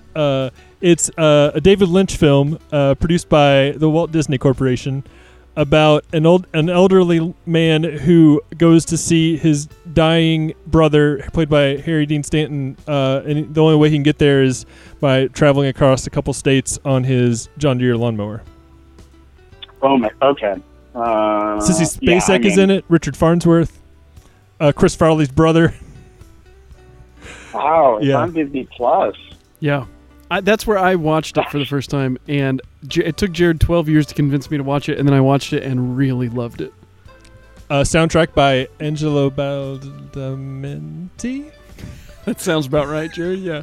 I'm really good at saying last names. Soundtrack by famous for Twin Peaks soundtrack. Right. Angelo Badalamenti. Badalamenti. I don't know if I'm pronouncing that right. Anyway, Ed, I got some bad news. More bad news. Thanks, Jared. Yes. There's a pandemic. No, we're out of time for this segment of the show. But we are very glad that you called. Or we called you, actually. We're glad that you accepted our call and talked to us. It was nice chatting. And can you tell the listeners, both of them, where you want to be found on the internet, either personally or your. If you said, I think maybe the zine distro is under construction at the moment. We're a little bit on hiatus right now, so I don't have a link to a web store. But like, I'm on Twitter at rcityburning, and I tweet about the stuff I'm writing, or I'm trying to think what my last tweet was. It wasn't a retweet. It was about folk punk. It's about that folk punk essay, and about power metal sometimes. So yeah, I'm on the internet on Twitter, Our City Burning. Thank you so much for asking me to be on. This is a delight. Yeah, thanks, Ed. It was nice Our catching up for a City little bit. Burning. OurCityBurning That's you on got Twitter. You can find out all the links to all the pertinent stuff that Ed has going on. Yeah, thanks, Ed. Hope you have a great Wednesday night. It's Wednesday night. It's about 12:30 on Wednesday night. And all right, thanks, Ed. Let's if you're up for it, let's chat again on the air sometime. Yeah, absolutely. That would be great. I All hope right. you both have a good rest of your Wednesday. You Thanks, too. Ed. All right, all the best. Bye. Bye. Well, that was great. Mike, Yes? guess the heck what? What? What the heck? You know, it's good that we can make ourselves laugh, Jared, during this time. If it wasn't for that, I don't know where I'd be. yeah, I got really bummed out this morning. Did you? I was just looking at there's some Your news feed? some white power thing going on downtown last night. Or I don't know, not white power necessarily, but Well, bad stuff. Yeah. don't I was know. reading about that as well on Twitter. I saw 2 separate Twitter threads about that today. I didn't even know that was going on at all. Can you turn the phone up? Oh, sure. What's going on? Hello, you're on the air. Hello, you're on the air. It's Unspoken Request with Jared and Mike. Special guest Owen Ashworth on the line. Hey. Hi, How's it Owen. going, fellas? Oh, good. Just fine. We're sitting on my back porch. The weather's Oh, nice. Yeah. I started to talk about all the awful things in the world that are bumming us out, but then we realized that I'd already dialed you, so that was a bad time to bring that up. We're on our special impromptu Chicago-themed episode. Oh, no kidding. What have you been talking about? Well, not much about Chicago, except I ask people what their favorite Chicago restaurants are. But we just got off the phone with Ed Blair from Chicago. Oh, yeah. Good old Ed Blair. Yeah, before that we talked to Jim Zesby of Logan Arcade. Yeah, great. Wow. And now we're on the phone with Owen Ashworth of Orindel Records and the musical act Advanced Bass. Oh, and That's me. how often when people say Orindel Records do they have to say it twice like Jared just did? Well, I made Ordinarily, they would say. Nobody knows how to pronounce it. It's, I mean, there are artists on the label who I feel like have their own pronunciation. Yeah. And that's fine. That's what you get for making up a word. I kind of love it. To me, it speaks to the uniqueness of it. It's good. I appreciate it. It's Thanks. good. Owen is maybe 4-time guest on the radio Yeah, show. that might be 3 or 4. Been in Wow. person at least once, maybe Uh-huh. twice. Yeah, that's right. Yeah. Welcome back. Thanks. Great to be back. What is going on in your world? My stepmom is in town for the week. Nice. This is the first person who's entered our house other than my children and wife since February, Wow. which is pretty wild. Yeah. I was just talking to Mike, talking about how I've had to have multiple repairmen, one being my dad, come into the house. And it's weird. But it's Stressful? also a good time to get things done. Yeah, that's true. Because yeah. if someone's working in your kitchen, the only thing it feels right to do is to work on something else, and you get done all these projects that have been piling up while they fix your pipes. Sure. Yeah. Yeah. I feel like the last couple of days we've just been cleaning the house like crazy because Yeah. no one has seen the place but us for 2 seasons. Yeah. Oh, yeah. Jess and I, in March, when things first kind of slowed down and it was like, well, we're home now for a while, we rearranged our living room furniture for the first time in 15 years. And every once in a while, I'll remember that our friends who used to come over a lot, no one has seen this new furniture arrangement, and that when they do, it might be kind of weird. But for me, it's going to be old hat by the time they see it. Wait, what'd you say you guys did to the living room? We rearranged all the furniture. Can you turn that bed music up? Sure. What is this, Jared? Disappoint you when I'm letting go. We're my gosh. I was trying to find the where he says rearranged. It's the Limp Bizkit song Rearranged. Yeah, thanks. Oh, great. I did not do that well. No, now I have to edit out a cuss, a Fred Durst cuss. I'm so sorry. But it was worth trying, because if I happened to have moved the needle over to where he says rearranged right when you're talking about rearranging your living room, it would have been perfect radio. That would have been great. But otherwise, it was a total flop. Derailed our nice talk with Owen. Mike, by the time people can come over and see your living room, you might be totally sick of the new arrangement and just switch it back for variety's sake. Jess already is like, I don't think I like this as much as the other way. And Well- I like it more, but so we'll battle it out and we'll see. I made a small improvement to our kitchen last week that has completely changed the way I feel about our kitchen. What'd you do?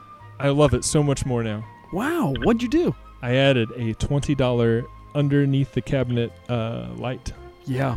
and Yep. it just always stays on. It's that little bit of it's really giving yeah. that kitchen a new lease on life. I could see that. we making were a about to tear out the big cabinets, difference. but it's like, yeah. So if you're feeling bad about your kitchen, just get one of those little underneath the cabinet Is it lights a at tap light? One of Menards. those ones from the infomercial that you'd like touch it? You know what I'm talking Oh. about? You press it like a button. It's like a big button. No. Oh. But you can get one of those too. Those are cool. Yeah. They are cool. I bought an ABBA poster on eBay. Oh, yeah. So it's really, we're still debating where it should go, but I feel like it's really just changing the whole fun level of our house. Is it an OG or is it a remake, a reprint? It is. It's from I think like some kind of like teen music magazine. Like it came folded in quarters, and it Wow. has the Beatles on the flip side. Oh, cool. But yeah, I'm hanging up the ABBA side. Yeah, that's good. That's something I did last week. Finally hung up a bunch of posters and photos that I've been meaning to. Yeah, Pandemic's a good time for that. it is. We've spent quite a bit of time doing little things around the house that we would have always liked to have done but never had time to do, and we've gotten to a few of them. Cleaned out the garage, that kind of thing. Are you all familiar with the term noise table as a certain form of like hardware furniture? Noise table? Yeah, it's I feel like this playing a lot of DIY and basement shows as a young person. There was just a certain style of just gray Yeah. folding plastic table, Yeah. always referred to as a noise table. Sure, I know exactly what you're talking about. Yeah. Yeah. I'm building my dream studio setup in the basement, and just I finally bought the long noise table, the long one that folds in the middle. Uh-huh. Which has been, it just seemed like a luxury I couldn't afford for a long time. Yeah. But I now have a studio desk with 3 noise tables. Wow. Like it's like I'm like completely surrounded when I Cool. sit in the little synthesizer zone now. It's very exciting. That's awesome. Yeah, I Do you have can't wait to see it. Do you have a name for your studio? Advanced basement is what I call Oh, it. Moving in. Yeah. That's perfect. I bought a noise table for Asa to do his online schooling. We carved out a Oh, little perfect. zone for Yeah. him, and I bought one of those Yeah. tables for him. Yeah. I bought My one. brother. It's important to have a dedicated work area. Yeah. It's gone well so far, actually. It's good. My brother and I have joked for years about the how desperate a noise table Thanksgiving would be, and how no matter how it gets every year, at least it isn't a noise table Thanksgiving yet. Yeah, that's a good standard to keep in mind when you're counting your blessings. Yeah. Owen Ashworth. Yeah. What are your 3 favorite restaurants in Chicago? Oh man, I've been missing restaurants so much. There's a place called it's most commonly pronounced by my friends Irazu, but I've heard employees answer the phone and say Irazu. It's a Costa Rican restaurant where you can get an oatmeal shake, and they have really great like plantain dishes. And it's just like a real like Wicker Park area kind of staple. They have a nice patio. That's a big favorite of mine. Yeah, sounds great. There's this kind of fancy Korean fusion restaurant called Parachute. that I've only been to a couple times, and it's like a real special occasion kind of place. But I'm really fond of that. Here I live in Oak Park. I live about 2 blocks west of Chicago. But there's just a real meat and potatoes normal diner called Al's Grill that has the big yellow menu Yeah. that takes up a whole wall of the place. And, a lot of cops and families in there usually. It just really feels like a real community hub. It's right next to the Jiffy Lube, so if just a long way for an oil change, I usually would walk over and get some coffee at Al's Grill. And the food isn't very good, but it's just you really feel like you're participating in your community. Yeah. I told Jess the other day, I think that's the restaurant experience I might be pining for the most right now, is just like a greasy spoon, Same, laminated menu, kind of bad. Not bad. I happen to really like diner coffee, and which would probably be considered bad by a lot of people, but I like it. Jared just made a face at me for saying that. You should see this coffee that Mike makes. It's my God. like so when you put milk in it, it looks like turkey gravy, but alone it looks like beef gravy. Wow. And it's not dark enough. He's been razzing me, Owen, about this coffee. It's both viscous and weak. Yes. I feel like there has to be a third ingredient that's neither coffee or water that's going into that concoction. Well, there's like petroleum jelly a touch of cream. There's a touch of cream. Okay. Do you think Bob Newhart ever ate at Al's Grill? That's a good question. Yeah, Bob Newhart went to the Catholic school about it's right on the corner of Austin where the Chicago city limit is. But yeah, I live 2 blocks from where Bob Newhart went to Catholic school. I would be surprised if Al's Grill is that old. Okay. What do you think? I was telling Mike this, but the other day I was just looking out the window and this old guy was snapping pictures of my house. And I went outside and I was like, "Hey, can I help you?" And he told me that he grew up next door and his best friend lived in the house where my family lived. Whoa. And they both went to the Catholic school down the street, and their names were Joseph and Michael. And when they got confirmed, I guess you take a saint's name for your confirmation name, as they just took each other's names. Okay. St. Joseph, St. Michael. That's and great. Told me crazy stories about growing up in this neighborhood and all the terrible injuries they suffered under this roof. And yeah, they were, they were. There was at least a window of time where they were, attending school when Bob Newhart was. Oh, you didn't tell me that detail. That's cool. Yeah. That is cool. I mean, I put that together. He didn't Yeah, mention sure. that, but that's it's just a thing I knew about Bob Newhart already. Man, I'm so glad you got to talk to that guy and that he didn't just pass by without you noticing, because that It was is a great. very cool thing. I would have loved to invited him in, but just times being as they are. Yeah, sure. We had that happen in our house last week. Not as cool, but someone came by and wanted to know if they could take a picture. They were Really? like, yeah, she was like, yeah, I dated someone that lived here in the 70s. Wow. Yeah. Wow. I guess now's the time to make these road trips to your fond places of yesteryear. Yeah. Yeah, if the exteriors of buildings is what you're wanting to Experience a better time. longing for. Where would you guys go? Where's your place going to be when you're reminiscing about your days gone by and you visit a locale?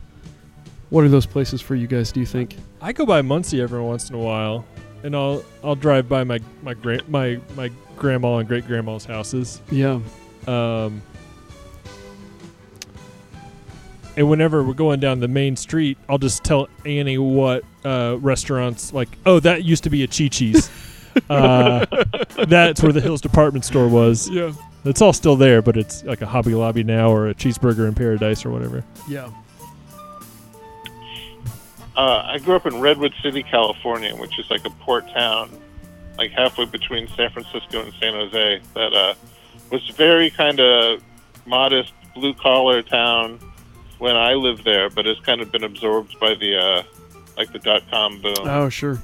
And I hear it's fancier now. But, yeah, whenever I make it down there, I do slow drive down my old street. And the house I grew up in has been remodeled and repainted. It does not resemble itself. But there is an ancient station wagon around the corner that has been parked in the same place for like 35 years. Wow. And every time I drive by, I take a picture of it to send to my brother. And he's done the same for me. But it's, that's like the only thing in the neighborhood that like really hasn't changed. Oh, cool. I watched this Jonestown thing this week. I've been watching all this Jonestown crap this week, Owen. And it's part of the thing is a clip from 1998 where Jim Jones's sons go to Jonestown, and it's like nothing there, and they're like rooting around, and they've like they pulled it up, and they're like, this is it. This is the vat. They found the vat of cyanide. What? Yeah. Oh. They're just like, this is the door for the vat of cyanide. Then they go into the woods and they found some like transparencies from like what they taught the for Oh my at the gosh. Sunday school or whatever. But this made me think of that. It was like, oh, It's just how in the world did you just like dig up the vat Yeah. of the door for the vat, or I don't know what it was, but yeah, they're like, yeah, Wow. So he had sons who were not they were over. not there. They weren't in Guyana. They were over there, yes, but they were not in Jonestown. They were in Georgetown next door playing basketball, which was like where the embassy Wait. was and stuff. Georgetown is right next to Jonestown. Uh, That's like some country music super fans yeah, are totally. making Yeah. the math. Yeah, Jeff George. They were like playing basketball while the stuff was going down. So they're still with us today. Wow. Yeah, it was intense. You really got away this episode, Jared, of putting me into my head. Has this been a theme for the hour? Were you all talking about Jonestown earlier? Just Yeah, momentarily. I mean, I just but Jared's just been bringing stuff up, heavy stuff. Every time funny every time we're having too good a time, I have to remind him how awful everything is. Oh, and you have a relatively new Bandcamp release. Oh yeah. It is called. Yeah. It's called "Live from Home," or is that wrong? It's called either Live at Home or Live at Home, At home, sorry. depending on how you say it out loud in your head. Yeah, or how the employees say it when they answer the phone. Yeah. But yeah, it's I've since I tour a lot typically when there isn't a pandemic, and since I've been just stuck at home twiddling my thumbs. I've occasionally done like live stream concerts for just on YouTube, and I realized a couple weeks ago that my computer had archived all of the shows. I was like, oh, that's why my computer's running so slow. But I went through the shows, and there were some nice, audio recordings of, the live versions of Advanced Bass songs, and it occurred to me that by the time I'm probably able to play shows again, if and when that happens, I'll have new songs to play, and there are these alternate arrangements for all these songs that a lot of people just will not have heard because I never came to their town and played them. So, as kind of in the place of actual live concerts, I decided to put out this live from home album that's just me playing a bunch of my songs live in a slightly different style than they appeared on, studio albums. I remember, Mike, I'm talking. Yes, Jared. I was going to say, I remember watching one when you did have some internet problems, and it went out, but there were still people chatting, and it was really sweet. Everyone was like, they were really nice about it. They were like, oh, I feel bad for Owen. Oh, does anyone here know him? They could tell him that his stream is down. I don't know. They just started talking about how much they liked you and stuff. It was nice. That's the other part of it. Yeah, it was, when I did a bunch of those YouTube streams, like I did, a handful of shows, one every month or so. The tech aspect was so stressful, and I got so fed up. I was like, I'm not doing any more of these streaming shows. It's just so frustrating, and there's so many technical problems. So that's part of the reason why I wanted to put out the album too. It's just like, well, I'm not going to do that anymore. So here's the document of the other time. Yeah. But yeah, no, that was kind of the closest I got to just that nice kind of communal feeling at shows, where the chat function on those YouTube streams was so friendly. It was really nice to read all the nice notes from folks. I found it interesting. You tweeted something the other day about the number of people who bought it versus downloaded it. Yeah, a lot more people had purchased it than downloaded, and a bunch of people explained that they use the Bandcamp app to stream, which is something I've never done. But Yeah, it was interesting to hear that. Yeah, I mean, I have an iPod still, so I'm a big fan of downloading me too. albums. Yeah, I've just recently started downloading the stuff from Bandcamp because I didn't have a working computer really to do that, so I would just do the streaming on the app. Interesting. So yeah, because it's unlimited at that point, right? After you buy it, right? Yeah, yeah, okay. yeah. It's in your it's Yeah. in your collection on the. Yeah. Yeah. What's the last album you bought on Bandcamp, Owen? The last thing I bought on Bandcamp? If you don't mind saying, if it's man, a secret wish, private thing, you don't have to I've say. been using it. That's kind of the primary way I'm buying stuff these days. Yeah. Yeah, me too. There's a new Kath Bloom album. Are you all familiar Oh, with Kath yeah. Bloom? I didn't know there was a new one. Yeah. Yeah, my friend Mike Cormier from the band Friendship, Uh-huh. he has a little label called Dear Life, and he put out this new Kath Bloom record. Oh, cool. So, yeah, I ordered the vinyl, and I'm waiting on that, but I have the download in the meantime. But, yeah. I picked up a Kath Bloom record I didn't have on the very first Bandcamp Friday. Oh, which one did you get? I can't remember the name now, but I could Is it look one it of up. the Lauren Mezzicane Connors? Like the It's newer not. records? Yeah, it is not one of those, but I've heard those and they're great. Those are my favorite. Those are fantastic. Oh, they're so cool. Yeah. I got Come Here. Oh, great. Yeah. That's an amazing Kind of song. the classic one, yeah. There's this, I became familiar with Kath Bloom's music through this Kaveh Zahedi film called A Little Stiff that I saw in film school. The song is featured prominently, and like the character sings it to himself under his breath a bunch cool. of times in the movie, and then it's in the closing credits. But she was just kind of this weird mythical figure for a long time before I realized that she was still kicking and still playing live often. I'm pretty sure she There was a did show an in-store at Living- Landlocked recently. last yeah. year. Oh, wow. And I had to Late work. last I year, missed think. it. I had to work too. Yeah. Yeah, actually, I probably saw her on the same tour, and that was the first chance I'd had to see her, and it was great. Yeah, Cool. what a voice. Yeah, totally. Like, somehow, like, frail and strong at the same time. It's very, Yeah. very cool. Yeah. Yeah, Yeah. Kath Bloom's the best. Jared's giving me some funny hand signs. Yeah, I'm like a third base coach. You third are like a base you're a coach. turd base coach. I'm a third base coach over here. You're asking me about time, Jared. We've got What is time, really? Yeah, who knows? We've got in this episode. What is this? August? Who knows? How much time's left in this episode is what I was trying to ask. We've got about 5 minutes. We got 5 minutes? That's it? Yeah. We were just about to get into some juicy gossip with Owen Ashworth. Yeah, I know. Well, Owen, it was Wow. nice talking to you. Hey, nice yeah, catching nice up. to hear your voices. You too, Owen. I miss you so much. I want to Oh, see you and hang out. likewise. Yeah, as soon as it makes sense, I would love to drive down to Bloomington and Yeah. have a visit with you folks. Yeah.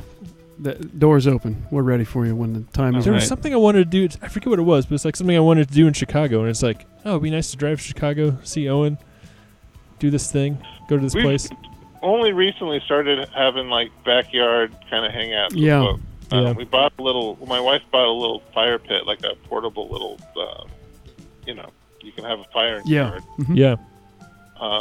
So yeah, if anytime y'all want to come up, the gate to the backyard is always open. Great. We'll just record our next show in the backyard. You can be inside on your phone just like this. Great. Perfect. Yeah. Oh, what just happened? I just did something. You made the music a lot louder. Oh no! I know what I did. I messed up. Did you hang up on Owen? I'm here. Okay, Owen's here. What did I do? I don't know, Jared. Oh no! This is a mess. Hold on. Oh, Hold on. my gosh. Well, anyway, Owen, what? We're going to get canceled. WFHB is going to take all of our funding and cancel us. ArundelRecords.com. Is Yeah. that the correct URL? Wait, no, it's No. either No, no, no. Rindle.com Forget that. or RindleRecords.bandcamp.com. There you go. That's it. All right. What's all the time? Hold on, What's Jared. Oh, and Yes, Mike? what's the new stuff that Arundel's got out right now? Oh, thanks for asking. Yeah, the most recent thing I put out was Tara Jane O'Neill did an album of it's a covers album, but it's a very beautiful record called Songs for Peacock. That was a tribute for her late brother. She released it under her initials, TJO. The next thing that's coming out is this Dear Nora 3 LP box set, which is just the craziest thing the label has done to date. But it's like it's a big fancy box. It's a vinyl reissue of a 2 CD compilation that came out in 2008 of just kind of like a career spanning retrospective of the great Dear Nora. Cool. But yeah, it's a beautiful object. How many copies of those are you making? Or is that 500? 500. Strictly limited to 500. Yeah. So get on that. Are those available for pre-ordering yet? They are, yeah. Okay. I've been just shipping them as the orders come in out of fear for what's happening with the post office. Yeah, making sure that they get to people as quick as possible. Cool. All right. Well, thanks, Owen. You Thanks for guys having stay me. safe. We'll hope to see you soon.